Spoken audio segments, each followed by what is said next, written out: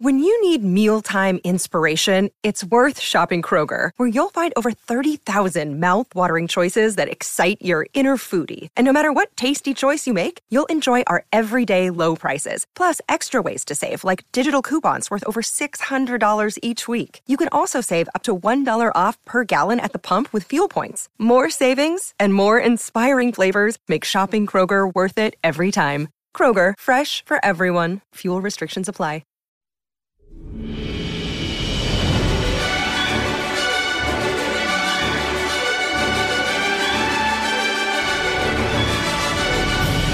Hello there, and welcome to Thank the Maker, a podcast about heroes, princesses, scoundrels, hokey religions, ancient weapons, and all things Star Wars. I'm your host, Adam Russell. I'm your host, Ryan Keat. I'm still laughing at something very inappropriate for the podcast's ears that was said the minute before the music rolled. Did I say I'm your host, Ryan Keat? Yeah, great. Adam's got jokes. Hey, I'm Nick. How are you all? And we'd like to welcome a special guest, Bob Saget. Psych, he's not really here. It's actually AMA time again. It's that time of year, kids. Or month, or whatever. It's that time of the month. Oh, we're all kind of loopy right now. Yeah. We're just drunk on chaos in the world. Absolute chaos. Humans making chaos. I have rats in my house that are eating all of my stuff, costing me thousands of dollars. That kind of chaos, too. Rats and humans living together. Mass hysteria. Yeah, sorry about your hockey gear, man. Brutal. Because you know what, too? Like, we were cleaning, we were throwing some shoes away, some bags away, stuff that got chewed up. And the last thing that we went through yesterday was my hockey bag that has like $2,000 worth of gear in it. And it just has all piss, poop, and then just chewed up. So I got to wash it all and see what's salvageable, but it's an expensive sport. It is. I'm in Florida now. When I lived in Nashville, I played hockey when I was home, not traveling and touring every Friday night. But I'm in Florida now, and I don't have any hockey buds here, but I don't think my shit will fit you. Yeah, probably You're not. taller than me. Am I? I don't know. How tall are you? I'm 5'9". Dude, I could send you my shit. It might fit. I might need to get out of here. I might just come to Florida and pick it up. Dude, I've told you both. The beach house is open, my dudes. Come on down. I'm going to have a friend 3D print me a helmet so we can hang out in close quarters and be safe. Okay. Good idea. Let's answer some questions. Let's do it. We're just going to get straight into it. Boom. As always, we went to the Jedi tier patrons to get these AMA questions. Soon, though, we're going to be making some changes. We're pretty set on making a change that would not only make things like AMAs more fun, but also make the whole Patreon thing a little more accessible to some more folks. We're going to have some more fun, interactive kind of things, just more benefits and cooler stuff, and we're going to simplify the whole thing, and I think we're all pretty stoked about it. I think we would call it an overhaul. Yeah. I'm excited about it. Some of the stuff we've talked about doing, so get stoked. I'm stoked. I'm ready. All right. Here we go with Robert Solomita. Would you rather be a Gungan or an Ewok? Depends on whether or not you still want to show your face. I went with Ewok because I just don't do well with cold water, dude. And there's nobody to tell me what the temperature of that water on Naboo is. You're going to have to be in the water a lot.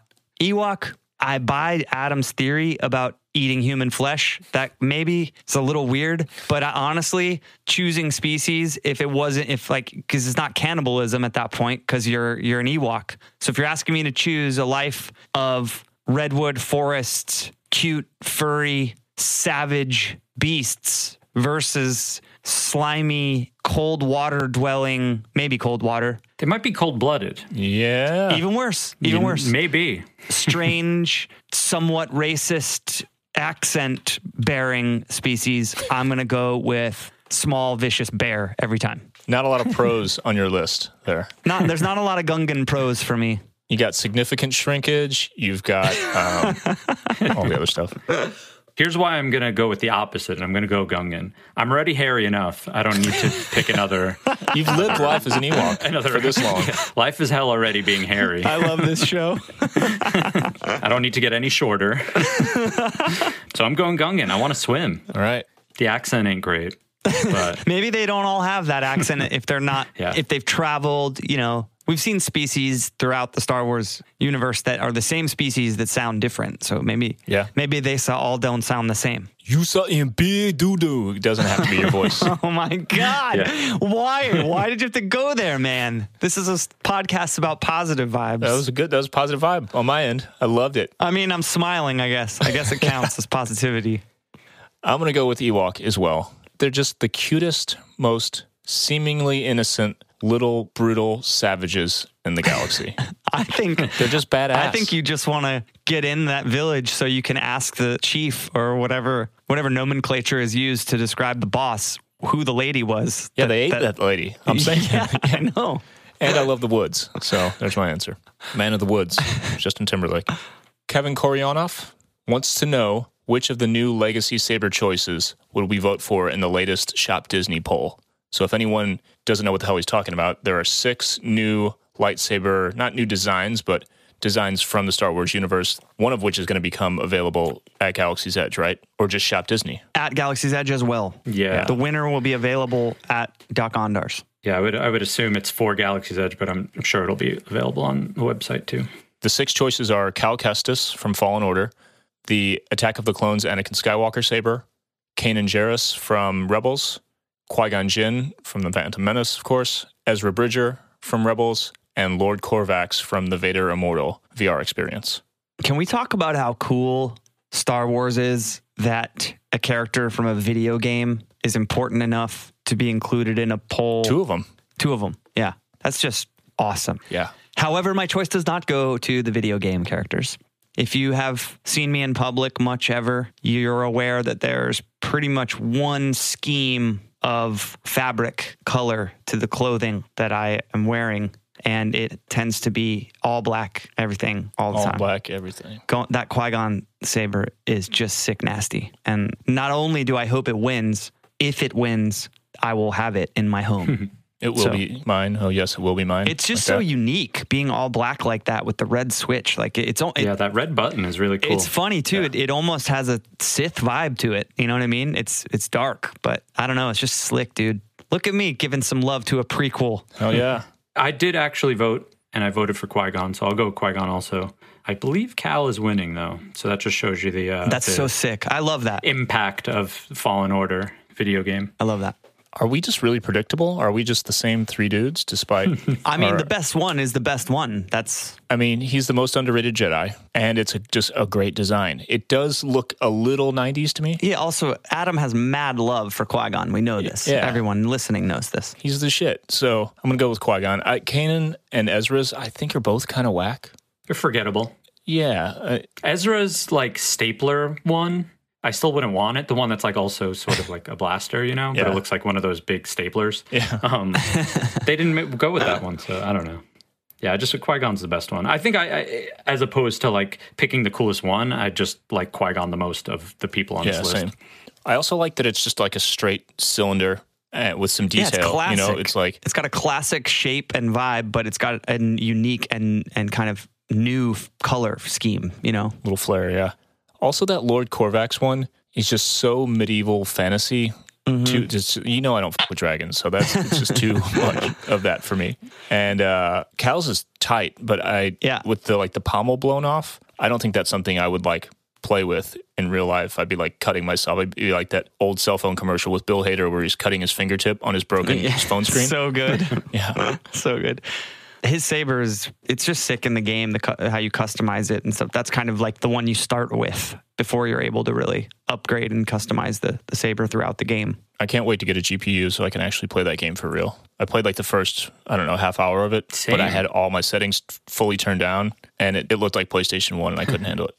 I legit played 30 minutes of it and never played it again. I don't know why. I'm being very, very weird about playing the game. I know I'm going to get sucked into it, so I don't do it. And that's how I was in general with video games, but pandemic was prime video game time, so my buddy gave me an extra PS4 that he had, but I mostly played NHL because it was fun and non-committal. I played 30 minutes of Fallen Order, and I think I didn't breathe for 30 minutes. I was so into it that I was I can't do this. It's pretty amazing. I got way in and played a lot. I got through kind of the first really big, super challenging boss fight Dude, I can't consider myself a gamer even though I play a lot of games, because to be a gamer, you play way more games than I play. You know what I mean? Like, I'm all about it, and I've got all the cool gear because I'm 40 and I can afford to buy stuff that I want to buy when it comes to video games, you know, like, and so I have the cool shit, and I love doing it. And I only say that because, you know, when you're a kid and you want something, you just can't get it. And I always have this thing about being an adult. Like when I'm playing Warzone, Call of Duty, it's like, yeah, I'm just going to buy the battle pass thing or whatever to get the extra, the XP points and everything. I'm a grown up. I'll do what I want. Because I can buy, I'm 40. I can spend $50 and buy them, you know? Anyways, point being that, so I have all this really cool shit. And I saw the best meme the other day that someone in one of the group chats I'm in for Call of Duty. I play almost every night with the guys in This Wild Life. And, one of them sent a thing about, it was like a super dweeby kid sitting at his computer looking at the camera, and the meme caption was like, sitting at my $2,800 PC for my 0.26 KD, which means like kill death ratio, which means you're terrible at the game. And I'm not like a whole lot better than that. And I do have a really sweet PC. But I'm saying all this because I got into that game hard, as you said, Nick. I was like, just hours. It was just sucking hours out of my life. And I got to this kind of like one point that took me like 60 tries to beat this boss. It's so hard, but it's such a good game that it never makes you want to give up. You know, you're never from my understanding, and I believe maybe I've even gotten this from you a little bit and some other friends that I have that game, there's no hours in the day to really do it besides late, right? Like most people are up until 4 a.m. Right? Yeah, that's my problem. That's my problem. Yeah. I think that might be, at least people, you know, maybe because of my age group or our age group, like that is the only time that you could like get away from work, get away from kids, whatever. Yeah. And it's just, that's daunting to me. I don't know. I get pretty upset with myself when I see what time it is that I'm turning off a video game that I'm playing online with my friends, like I'm 13 in an AOL chat room. Yeah. Nerd alert. In 1994. Anyways, moving on. Joe Modick wants to know the last show that we went to before the pandemic. His last show was The Strokes. That's cool. That was probably a pretty cool show, Joe. That's really cool. Mine's pretty freaking sweet, actually, if you're into this kind of thing, which you may not be. A lot of people probably aren't, actually, but I have no problem talking about how much I love Coldplay. I love Coldplay. Love Coldplay. Controversial, almost. I feel that way about the Killers. In the rock world. Love the Killers, dude. I love the Killers so much. Love it. And like they get passed off as like just a popular pop band. It's like, no, they're kind of like our generation, especially like touring people's like, I don't want to say the Stones, but like they've been around for decades at this point and still continue to crush it and sell arenas out, which is rare right now for a rock band. Dude, that halftime thing they did the other night, they sounded as good as they've ever sounded, ever. It was freaking amazing. Bands never sound good on TV. They sounded so good. But yeah, I love Coldplay. And it's, you know, those first couple records were just really influential for me. Parachutes and A Rush of Blood to the Head in the late 90s, early 2000s when all that started coming out. Yellow Card got signed to Capitol Records. Coldplay was on Capitol Records in the States. You know, I've always liked acoustic-driven singer-songwriter type music. And back then, we didn't know what Coldplay was we didn't know they were going to be doing guest features with Beyonce. You know what I mean? Like, the band has evolved and changed, obviously, like so much. I have never compared them to Radiohead. I never understood the comparison to Radiohead, but I would compare their evolution to Radiohead in that they've just really evolved into whatever it is that they are now compared to what they started out as. But all that said, the last show I went to before the pandemic was in February. When I was living in Los Angeles, where I thought I was going to spend the rest of my days before the pandemic, because I moved all the way out there with all of my things. The before times. The before times. I keep seeing people call it the before times. I like that. But I scored tickets to see. So Coldplay did not tour on Everyday Life, their last record, citing not wanting to increase carbon footprint until they can figure out a greener way to tour. Fans were bummed, but they did do a select few shows in, you know, London, New York, LA, that kind of thing. And I got tickets to see them at the Hollywood Palladium, and it was really unbelievable. I mean, dude, it was like I've only ever seen Coldplay at Madison Square Garden or in a football stadium. So seeing them at the Palladium on the stage, and dude, it was just. Yeah, it's like 3,000 people at the most, right? Or maybe a little bit more. I think it's 4,000, but whatever. Okay. If I never get to go to another show again, I couldn't be happier that was my last experience, because they are one of my all-time favorite bands. Very sick, Joe, that the Strokes was your last show. I saw the Strokes on basically last night was the first single. I saw them on Long Island for 92 cents because the radio station 92.3 was doing like a promo. So I saw them at the Vanderbilt, which was like 1,500 capacity venue. So I saw the Strokes 1,500 capacity venue for 92 cents. Sick. Very sick. That's so radio. Yeah. My last show was legit the week of lockdown. I saw White Reaper on the Sunday, like March, whatever, before like the world went to shit, like ground zero for the pandemic. I saw White Reaper that Sunday at the Troubadour in LA. Wow. I'm glad I got that one in. They've been one of my like favorite bands. I mean, they have 2-3 records out, but they're really coming into their own now. And they just, if you don't know them, like the vocals are amazing. They have like great dueling guitars, kind of like Thin Lizzy-ish, but they write great songs too. So as far as like guitar-based band music goes, White Reapers should be a lot bigger than they are. So I was stoked to see them in the Troubadour. Again, that's like, I don't know, 450 people, something like that. Legendary venue. And they crushed it. They were a great band. Like, you know, when you get in the studio and you might just like, maybe you're just 4 or 5 piece, but you keep adding other instruments and all this stuff. So it just sounds like not a different band, but something that you can't necessarily replicate on stage because there's only 4 people. White Reaper sounded like the record because everything basically that's on the record was done by the 5 people in the band. So yeah, it was great. It was awesome. And like I said, it was legitimate. Like the chatter in the Troubadour in between bands and songs was people talking about the pandemic, like talking about like COVID and stuff. So I straight up like a cold open of a movie. Yeah. Like it was like a day zero of the pandemic. Like that week things closed down. So nuts. Dope. Happy days. I'm like, I have such bad memory temporarily. All the time I'm like to my wife, like, yeah, you know, like, I don't know, a couple months ago when we saw so-and-so at so-and-so place, she's like, yeah, in like 2018. And I'm like, really? She's like, yeah, that was 2 years ago. Are you on drugs? That's like every other day of my life I say some shit like that. So this was really hard for me. I just had to look back through my pictures on my phone. I think it was He Is Legend and Atreyu at the Ready Room in St. Louis. Both those bands are really, really good friends of our band. Known those dudes forever. Did you tour with them? Yeah.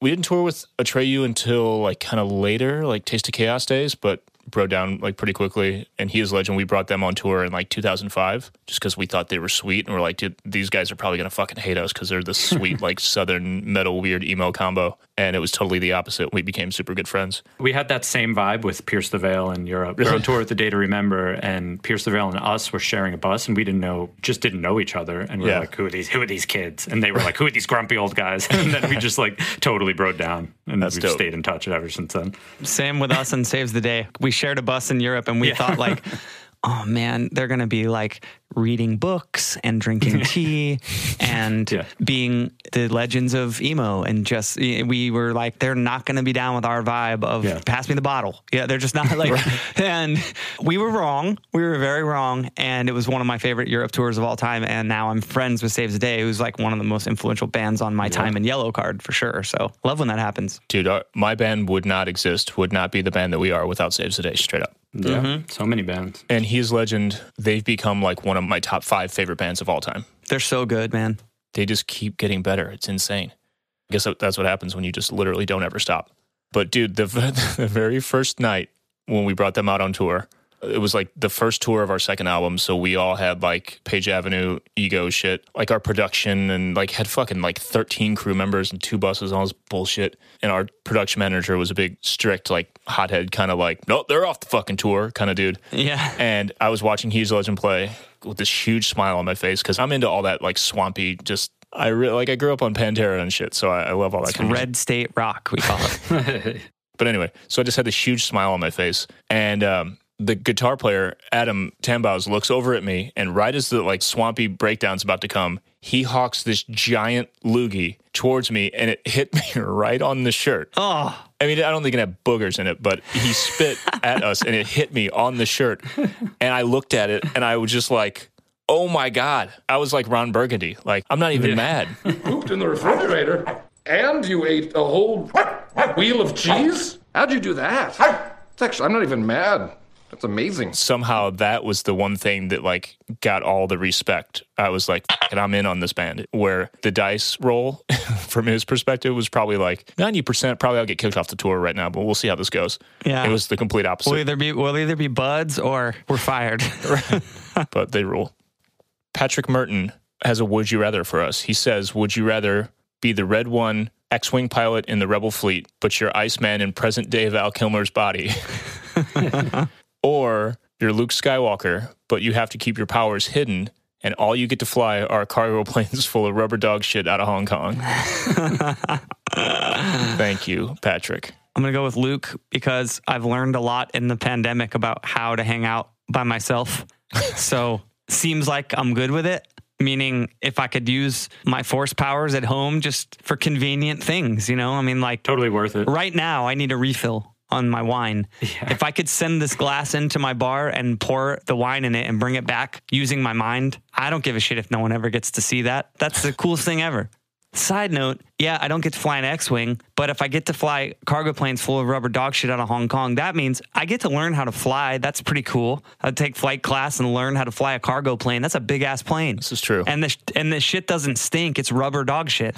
So I'm going to go with Luke. In this scenario, rubber dog shit is a huge economy, booming economy. It's a career. Yeah, also, maybe I'm getting paid to fly the cargo planes, which means I would have a job. Yeah. That would be beneficial at 40. I'm definitely going with same as Ryan. I'm just going to be Luke, keeping my force powers hidden because of the convenience, for sure. I could be like in a mall and use it. I don't have to like at home is one thing, like you said, which I totally thought of. But now I'm thinking you could just be out in public and do some magic and no one will know, or people will be like, what the hell is that? Yeah. You know? Like, yeah. like, I mean, hidden could just mean that no one can ever find out it's you. yeah. You can't just be like, hey, everyone, check this out. So I'm definitely going with that one. I'm going to go with Iceman. 100%. Dude, you might have trouble fitting in that cockpit, man. I mean, dude, I'd rather look like shit and have a sweet job than be a skilled person suppressed by a soul-crushing job. I already know what that feels like. So, So you'd rather look like Von Kuntz yes. and have an X-Wing. Yeah. Bryce Minter wants to know how we feel about Yoda's appearance in The Last Jedi. I assume he means physical appearance? I don't know. I took it as like the scene. Okay. Yeah, I think the scene But maybe. I mean, and by the way, that's how I would have reacted to thinking about his appearance. I've learned on the podcast about the differences and how they tried to remake it and for the prequels and didn't look the same. And I didn't know all that. But my answer is 95% moved and stoked. And it was just such a special moment when it happened, the overall scene and them connecting again and the wisdom that he provides as always when he's on screen. I mean, I loved it. I thought, you know, in that movie, there's definitely some heavy moments, and that might be the ultimate heavy moment. I think it's just a good, like, it's almost like a powwow for the older generation, you know, like all of us to be like, oh, cool, they're Yoda's talking to old Luke now, but he's still talking to him as like a master, you know, and for that moment, Luke is like a kid again, you know, and Yoda's being like, hey, dude, quit looking to the horizon. You got to teach Rey, blah, blah, blah. You know, like it's definitely like a cool, like learning moment. And I think a lot of that goes over some people's heads because they hate the movie so much. But I think that scene in particular is beautiful. First of all, I think just visually is rad. And then it's heavy. You know, it ends with that line. We are what they grow beyond. That is the true burden of all masters. You know, like that's such a heavy line. It's so good. Mm-hmm. I took this, just like I said when I read it, as his physical appearance. Yeah. So I guess I'll just answer that just to throw a little variety into it. Contrary to my age, I tend to lean towards CG versions, the really well done CG versions of non-human characters over puppets for the nuance in facial expressions and the emotion that you get from someone like Maz or even prequel Yoda. I mean, compared to Maz, he does look primitive in CG, but I really like the nuance, and it helped emotionally anchor me to those prequel films. So I think now, especially, again, referencing Maz, they could have made a CG version that would have been completely seamless. They could have told people that it was the puppet, and they would have believed it, especially him being a Force ghost. You know, they can kind of hide behind that glow. They could have pulled it off, and I would have been into that, because there's something about the puppet that just didn't recast quite right in the foam latex recast that they did. You know what I mean? It looked like he had no teeth. His mouth was a little extra puckered, you know? There's like certain stuff that kind of took me out, and I was looking at the puppet more than I was looking at Yoda and experiencing the scene. What if, as a Force ghost, you have no bones or teeth? You probably don't need to eat. Yeah. Oh, God. That's a Family Guy cutaway, just like waiting to happen. Yeah. All right. What is your favorite lightsaber duel? Ryan Cornell wants to know. Luke and Vader in Empire. 100%. It's the first time you see true, unrelenting force wielding. There's so much there. I know there's better lightsaber duels from a technical standpoint and a rehearsal standpoint, you know, moves and combos. But I think if I look at all the films together, which one am I like, oh, shit, here it comes? That's the one. I saw Empire in theater last weekend, and I just seeing them fighting for the first time like that on screen was amazing. I'll go with almost like a recency bias tinged answer. Duel of Fates for sure. Obi and Qui-Gon versus Maul. Thinking back to 1999, that's the best lightsaber duel we've seen physically. You know, like when we first saw it, it was like, oh my goodness, this is what it's all about. Like lightsaber duels choreographed, not just two old guys swinging their lightsabers. So back then that was sick. And then obviously we've talked about it like ad nauseum on the podcast. Now having Dave Filoni's like monologue about what that lightsaber duel means definitely bumped it up a lot for me. And then you get that music. You get that sweet, sweet John Williams music. I have a tough time definitively answering this question because there are so many good ones.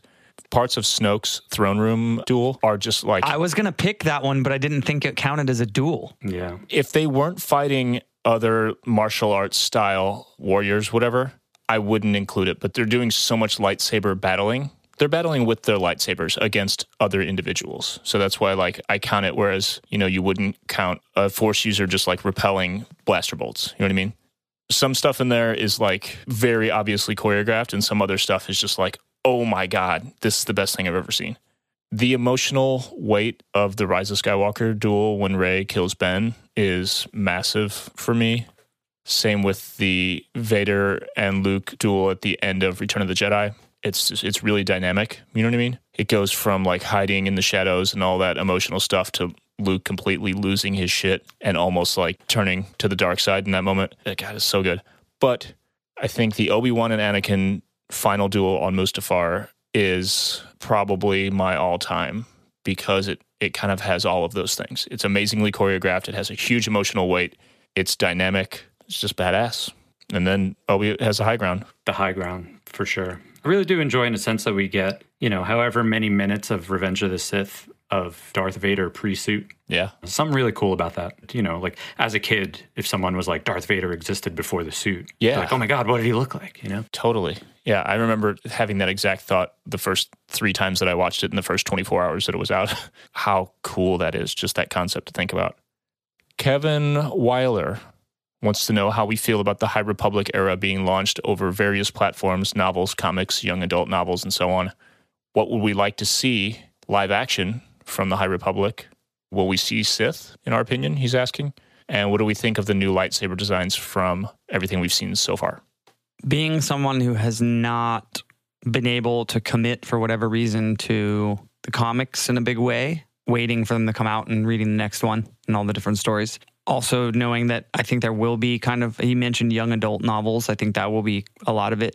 Personally, I would prefer it to be more of a film and television thing. I think we've all talked about with each other about how we just, you know, whatever Rian Johnson's working on, whatever Taika Waititi's working on, whatever any of that stuff, how cool it would be if it was like old Republic, you know, like the original Jedi, that kind of vibe. So I want to see that stuff, which answers the second question, live action. Yes, absolutely.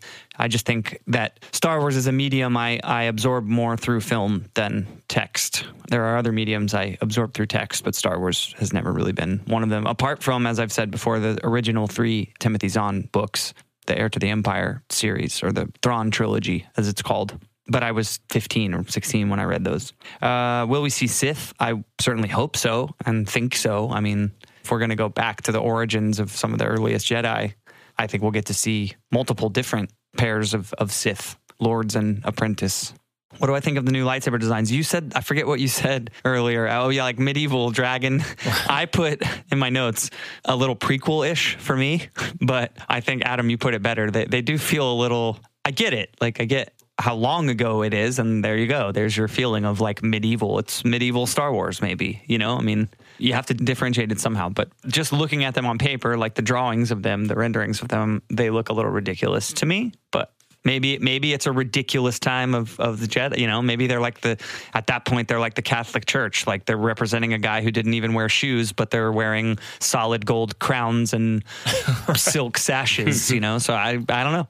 Yeah, there's the one with the dual cheese cutter things on the sides. Yeah, that's the one I saw that I think I referenced for this. Dude, someone called them like a toothpick flosser thing. Yeah, exactly. For me, the cross-platform thing is cool. At this point, I don't know how much I'm going to like keep up with it because of the cross-platform. I think I'll read novels and comics, you know, but reading young adult novels and whatever else there is, like, it's a bit much because I'm already behind in reading Star Wars books as it is. We'll see. It also depends. I mean, not that I need peer pressure, but if people read it before me and they're like, oh my goodness, it's amazing, you have to, then I'll be more apt to kind of subscribe to all of it. Would love to see live action High Republic, of course. Any live action Star Wars I'm going to be watching for sure. The Sith thing is tricky because I think at this certain point, I think they might not that they don't exist, but they're not known. So maybe we see them as like a reader or a viewer, but the Jedi don't know that they exist. That might be like an angle there. Or maybe they're just like bad Force users and don't know of the Sith. I don't know. There's definitely angles there, but there's going to be a villain in the High Republic. I just don't know what it could possibly be other than Sith. They did release, I forgot what they were called. Nile? Yeah, I think they were called Nile. I think they showed what some of the bad people in the High Republic are going to look like, and they're called the Nile. They're like pirates, right? Yeah, so are they just going to be like scoundrels, you know? Like, are they just going to be pirate scoundrels, or are they going to be Force sensitive somehow? I don't know. And yeah, the lightsaber designs, I mean, that sort of thing doesn't necessarily excite me. Like, I have one lightsaber in my house. I don't need to own those things or think that they're that sweet, really. I did see one person kind of describing that one that we're talking about, though, with the toothpick flossers on the end, as kind of being more like heavy duty, something more like Aragorn's sword from Lord of the Rings, kind of like a heavy duty, like this thing has like an extra long hilt with an extra long blade and it does the dirty work kind of thing, which I guess was cool as a description to have it just be the moneymaker, I guess. Something that'd be like, oh, you need me to cut this whole rock in half? All right, let me get this thing.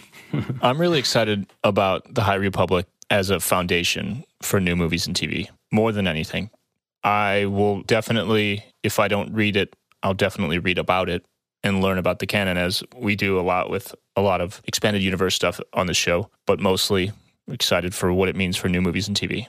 And then I would just repeat everything that these other dudes said on all the other points. Sam Velasquez wants to know what drinks we recommend at Oga's Cantina. I went with the Jet Juice, the kind of spicy whiskey one, and I'm much more of a spicy whiskey type drinker than a fruity rum type drinker. They're all really tasty, though. I mean, going 5 days in a row, you get to try them all, but I'm going to go with the Jet Juice. Speaking of trying them all, when we were on tour about a year ago, we went to Galaxy's Edge in Orlando, and our tour manager, Matt, in one sitting tried them all because he didn't know when he was going back, so he just ordered all of them. Full disclosure, I drink beer when I'm in Oga's because I think it's the most bang for the buck. When the goal is actually to get drunk and get a little buzzed, I just go for a couple of beers. But Fuzzy Tauntaun for me is the most fun one. I'm not a big, totally, unless it's kill you because of the high alcohol content, like tiki drink. I'm not really a sweet drink guy. I love going to tiki bars for the escapism and the fact that 2 tiki drinks, you'll be dead. I'll deal with sweetness then, but they're all a little too sweet and low alcohol for me. So I'm just going for most bang for my buck. I'm going to have the highest alcohol percentage beer that they have there. Nick's here to party. You ever done Star Wars but drunk? Yes. Yes, I have. I tend to go with beer at bars as well. And if these weren't $13.25 each, I would crush a dozen of any of these beers. Regardless, the Gamorrean Ale, I want to say was my favorite. It's the red ale. And then with Jet Juice, I think we ordered that a couple times. Get a Jet Juice and a beer. It's delicious. That's a good combo. God, I want to go right now. Same. I would like happily spend like a couple $1,000 with zero guilt right now. I just need it emotionally. I'm also referencing my actual menu right here that I stole. That's amazing. The non-alcoholic blue milk one comes with that cookie, right? That cookie is like the closest thing to a Girl Scout cookie Samoa, I want to say. Blue Bantha. Yeah, Blue Bantha. That was delicious, that cookie. I don't know if they sell them separately because I'm not going to go into Oga's and get a non-alcoholic drink. They sell them somewhere else in Galaxy's Edge, I remember, because Ashley Eckstein was telling me before I went, she was like, you have to eat a Bantha cookie. You have to get a Bantha cookie. So good. Treats. She didn't sound like that. I don't know why I just made her sound like an old, scary, you have to eat a Bantha cookie. That's not what Ashley Eckstein sounds like. I don't know why I did that. So again, you guys, just letting you know, based on Adam's last comment about just willing to light some money on fire, I live 2 hours away. It's open. Beach House is open. Come on down. Oh, gee, I like need it emotionally. Yeah. Hondo Supply says, let's talk bass. Punk alternative music often hides some really talented musicians, and upon hearing Jason Black's bass line in Drag My Body, I'm not familiar with any of this. Hot Water Music? Yeah, I don't know the song, but that's Hot Water Music. He says, I'm curious as to which bass players are serious talents that don't get the credit they deserve. I'm going to defer to the, not one, but two bass players that I host this show with. I'm going to go, my answer, bringing up Saves the Day. They've had a couple of bass players, and they've all been excellent. I don't play bass that way, but I appreciate it. Full on with my personality, I'm here to support the band. I don't play bass to stick out necessarily, but I don't comprehend. Basically, from through being cool on, Saves the Day has had 3, 4 maybe amazing bass players. Shred house. Yeah, just shred all in their own way, but all bring the same thing to the band. Yep. And some of the stuff is, especially the Manny years, he's the ultimate bass shredder. So good. Their bass player now is... They're Rod. Dude, So good. Watching him live is like... Yeah. It's not... I mean, touring with them and also doing, like, Rod plays bass. It's like, well, if that's playing bass, I don't know what I'm doing then. Yeah, it's not real. Yeah. Like the way how into it, into the show he is, and like the way he moves with his body while he's playing. But then, it's like, oh, you're a musician. Oh. But then what he's doing with the instrument is like, what, bro?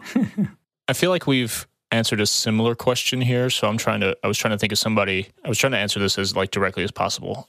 Somebody in punk alternative adjacent genres that overlap with ours who just isn't a standout person as far as like the mainstream perception of the band goes. And I think Matt Rubano's time in Taking Back Sunday is like so significant. He's phenomenal, period, as a bass player. And he fully leveled up Taking Back Sunday. Like his presence single-handedly changed that band, in my opinion. Remember, he used to go back and like mash his head into the kick drum, the front of the kick drum while he was playing. Yeah. So sick. We were playing like the smallest side stage at a festival in the UK, and TBS was like at their height, playing in front of 13,000 people. And Adam swung his mic and knocked Matt Rubano out.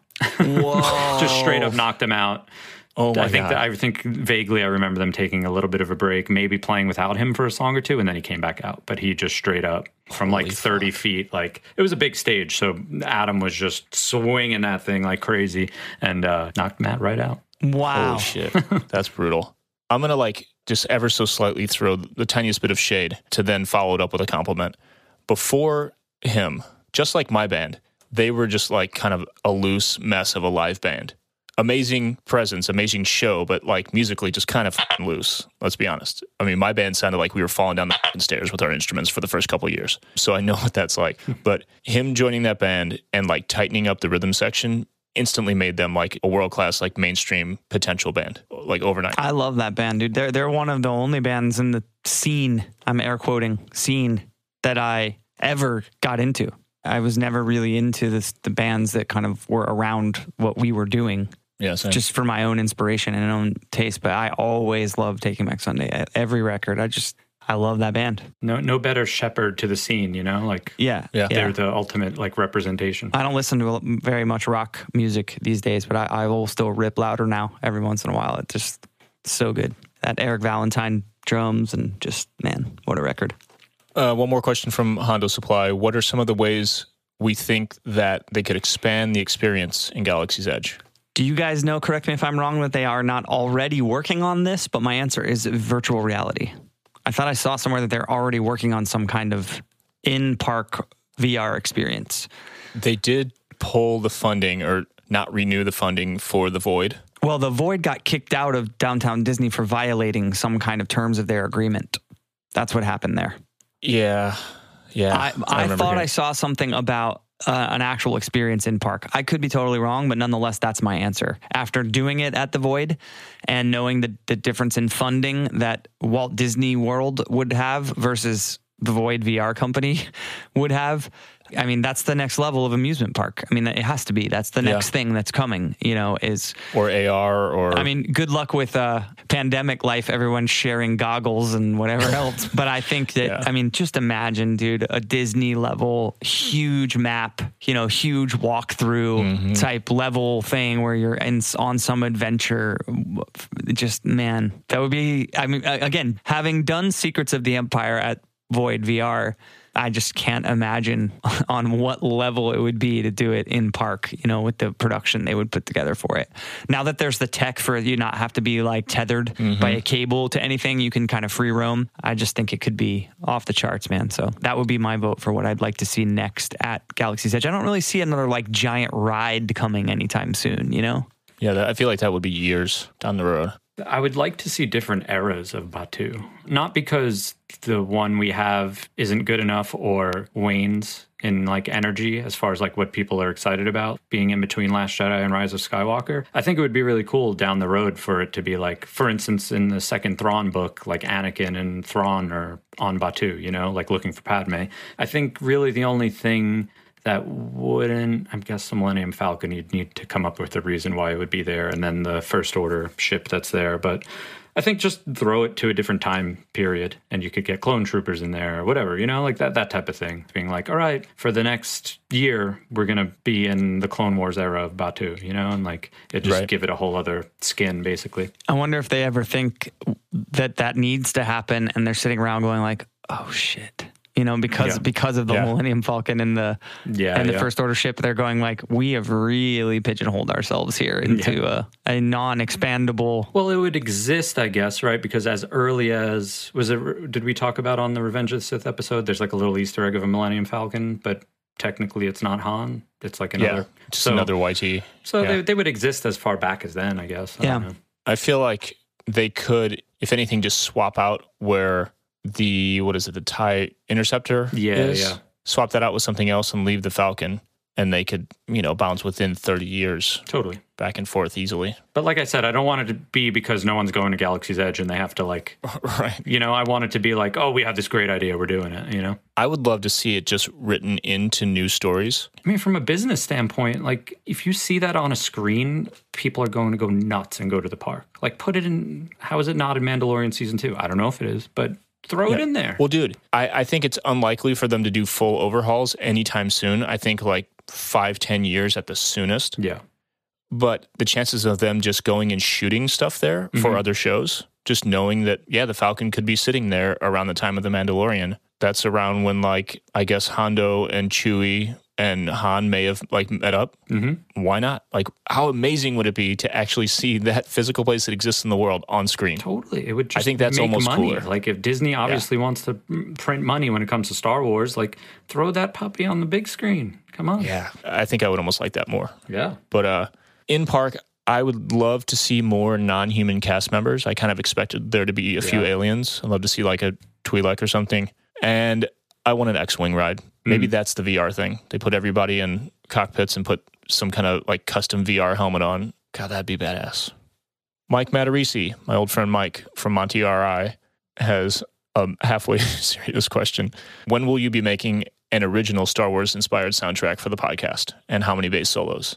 I can only answer the first part, and it has to be when this podcast is my full-time job.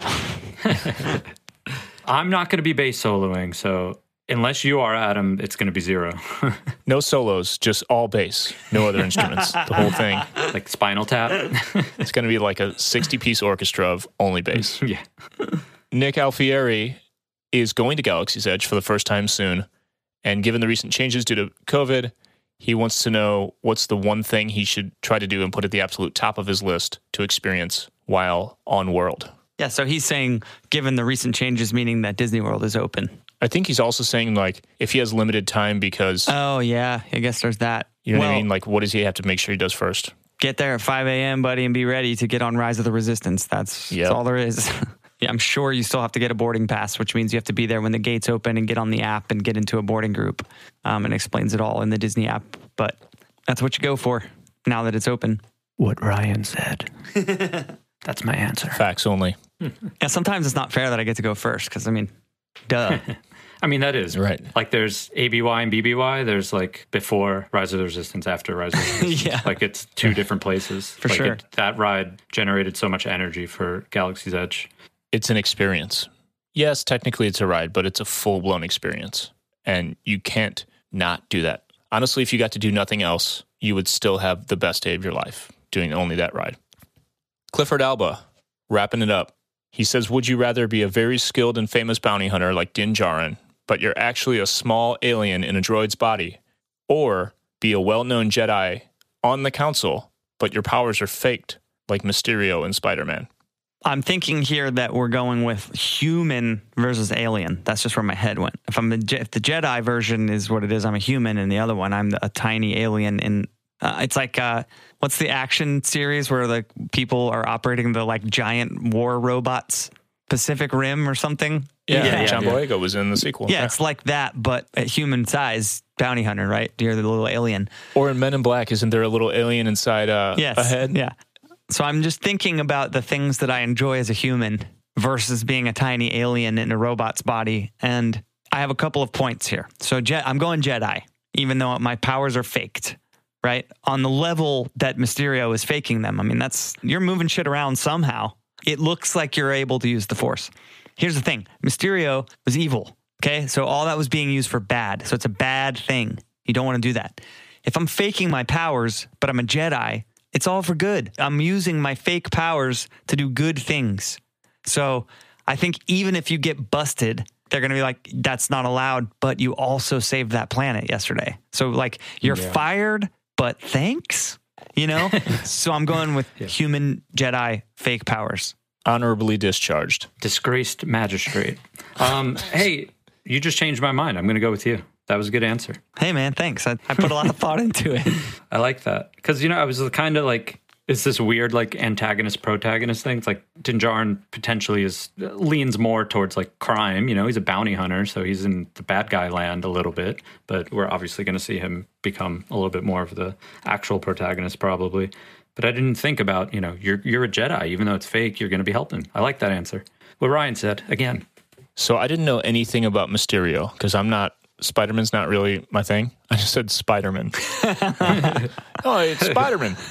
So I'm totally unfamiliar with Mysterio, but based on that limited description, I have a question. Does he just use a lot of technology? Yeah, it's all tech. Yes. Okay.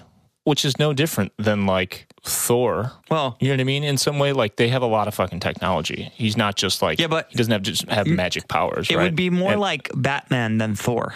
Thor is a god. Thor has power from the gods. But isn't it all technically just technology? Like the old saying, any sufficiently advanced technology is indistinguishable from magic. Yeah, they do have a lot of tech in that world. But I'm just saying, like Thor's hammer and all that, he's like the god of thunder. I mean, it's more of a deity type thing in the bloodline. It's more related to bloodline. That's what I'm trying to say. In Thor's world, it's more of like no one else can do what he does because he's from his family. But Mysterio is like Doctor Strange style? He's like Batman on steroids. Even Doctor Strange is using power, mind power. Mysterio is using like actual circuitry, like technology. MCU Doctor Strange is all ultimately physics-based, though, and it's all ultimately like technology. Yes, but I'm saying... Is it not that way in the comics? He learns how to do what he does through learning the power of, I'd have to look it up because you're going to make me sound like an idiot on the podcast. But he's using like those, he's got the stone and that as power. So it is a power source. Yeah, but you have to be able to harness that power with your mind. Is kind of that's what I'm trying to say. You have to learn how to use it. But it's not magic though, right? Technically, because like since there is power in there and it's enough power that... I mean, the stones are magic. It's arguable. The stones are kind of superhero-y type vibe. Don't ruin the Avengers for me, man. I can't fuck with magic. I'm just saying. Okay, so if he is a really super badass tech using Batman kind of dude, I could get behind that. The way I first interpreted this, which made me want to not go with Jedi, is that he was more like that professor in Harry Potter that's just a fraud. Yeah, Gilderoy Lockhart.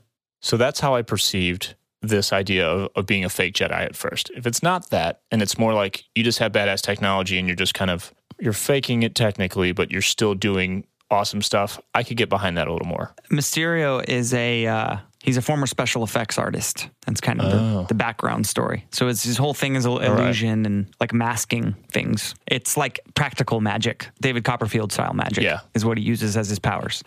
Depending on how effective it could actually be in practice versus like an illusion, that would be the deciding factor to me. So it's hard to say, because as dope as it would be to be a Jedi and hang with real Jedi, I would still just hate to be a fraud. I was thinking more about like when you go home from work at night, you're still a human. That was part of my thought process too. You're not some, as it was put, tiny alien that has to like shut down and climb out of your robot suit to go into whatever little hole in the ground you sleep in. No. I mean, what if you got a little tiny alien wife and you're just happy? Maybe. I mean, think about how sweet it would be to pilot one of those giant robots. There you go. See? So you have found justification for yourself and your tiny alien wife to live a happy life together. And I'm happy for you both. Invite us over sometime. I'll invite you guys over to accidentally step on our house when you show up.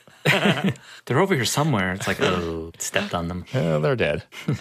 All right, that's going to wrap it up. Keeping it kind of short this time. We do want to remind you what we said at the beginning. We're going to have some changes coming up, and we're going to simplify things. It'll kind of be a reboot, so to speak, of Patreon.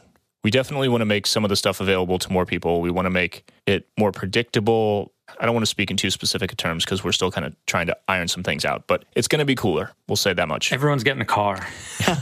Just one car. Everyone's getting a trip to Disney World. If you're looking for the podcast on social media, you can find us on Instagram at ThankTheMakerPod. You can find us on Twitter at ThankTheMaker1. My personal stuff is all at Adam the Skull. Mine is at William Ryan Key. My Instagram and Twitter is at Nick Bayside. And if you don't follow me, I'm going to start dressing like I did in the year 2001. And that means I'm going to wear like rainbow flip-flops and long jeans that get like, you step on them in the back and they get crusty. Abercrombie. Yeah, I'm going to start dressing like Abercrombie. All right, guys? So if you don't follow me and I start looking like that, it's all your fault. Please follow him because the Ahsoka t-shirt he's wearing right now is really badass and I don't want to lose that. Yeah, I'll be throwing this in the garbage and buying a new pair of rainbows. Well, until next week or until Nick's makeover, may the Force be with you.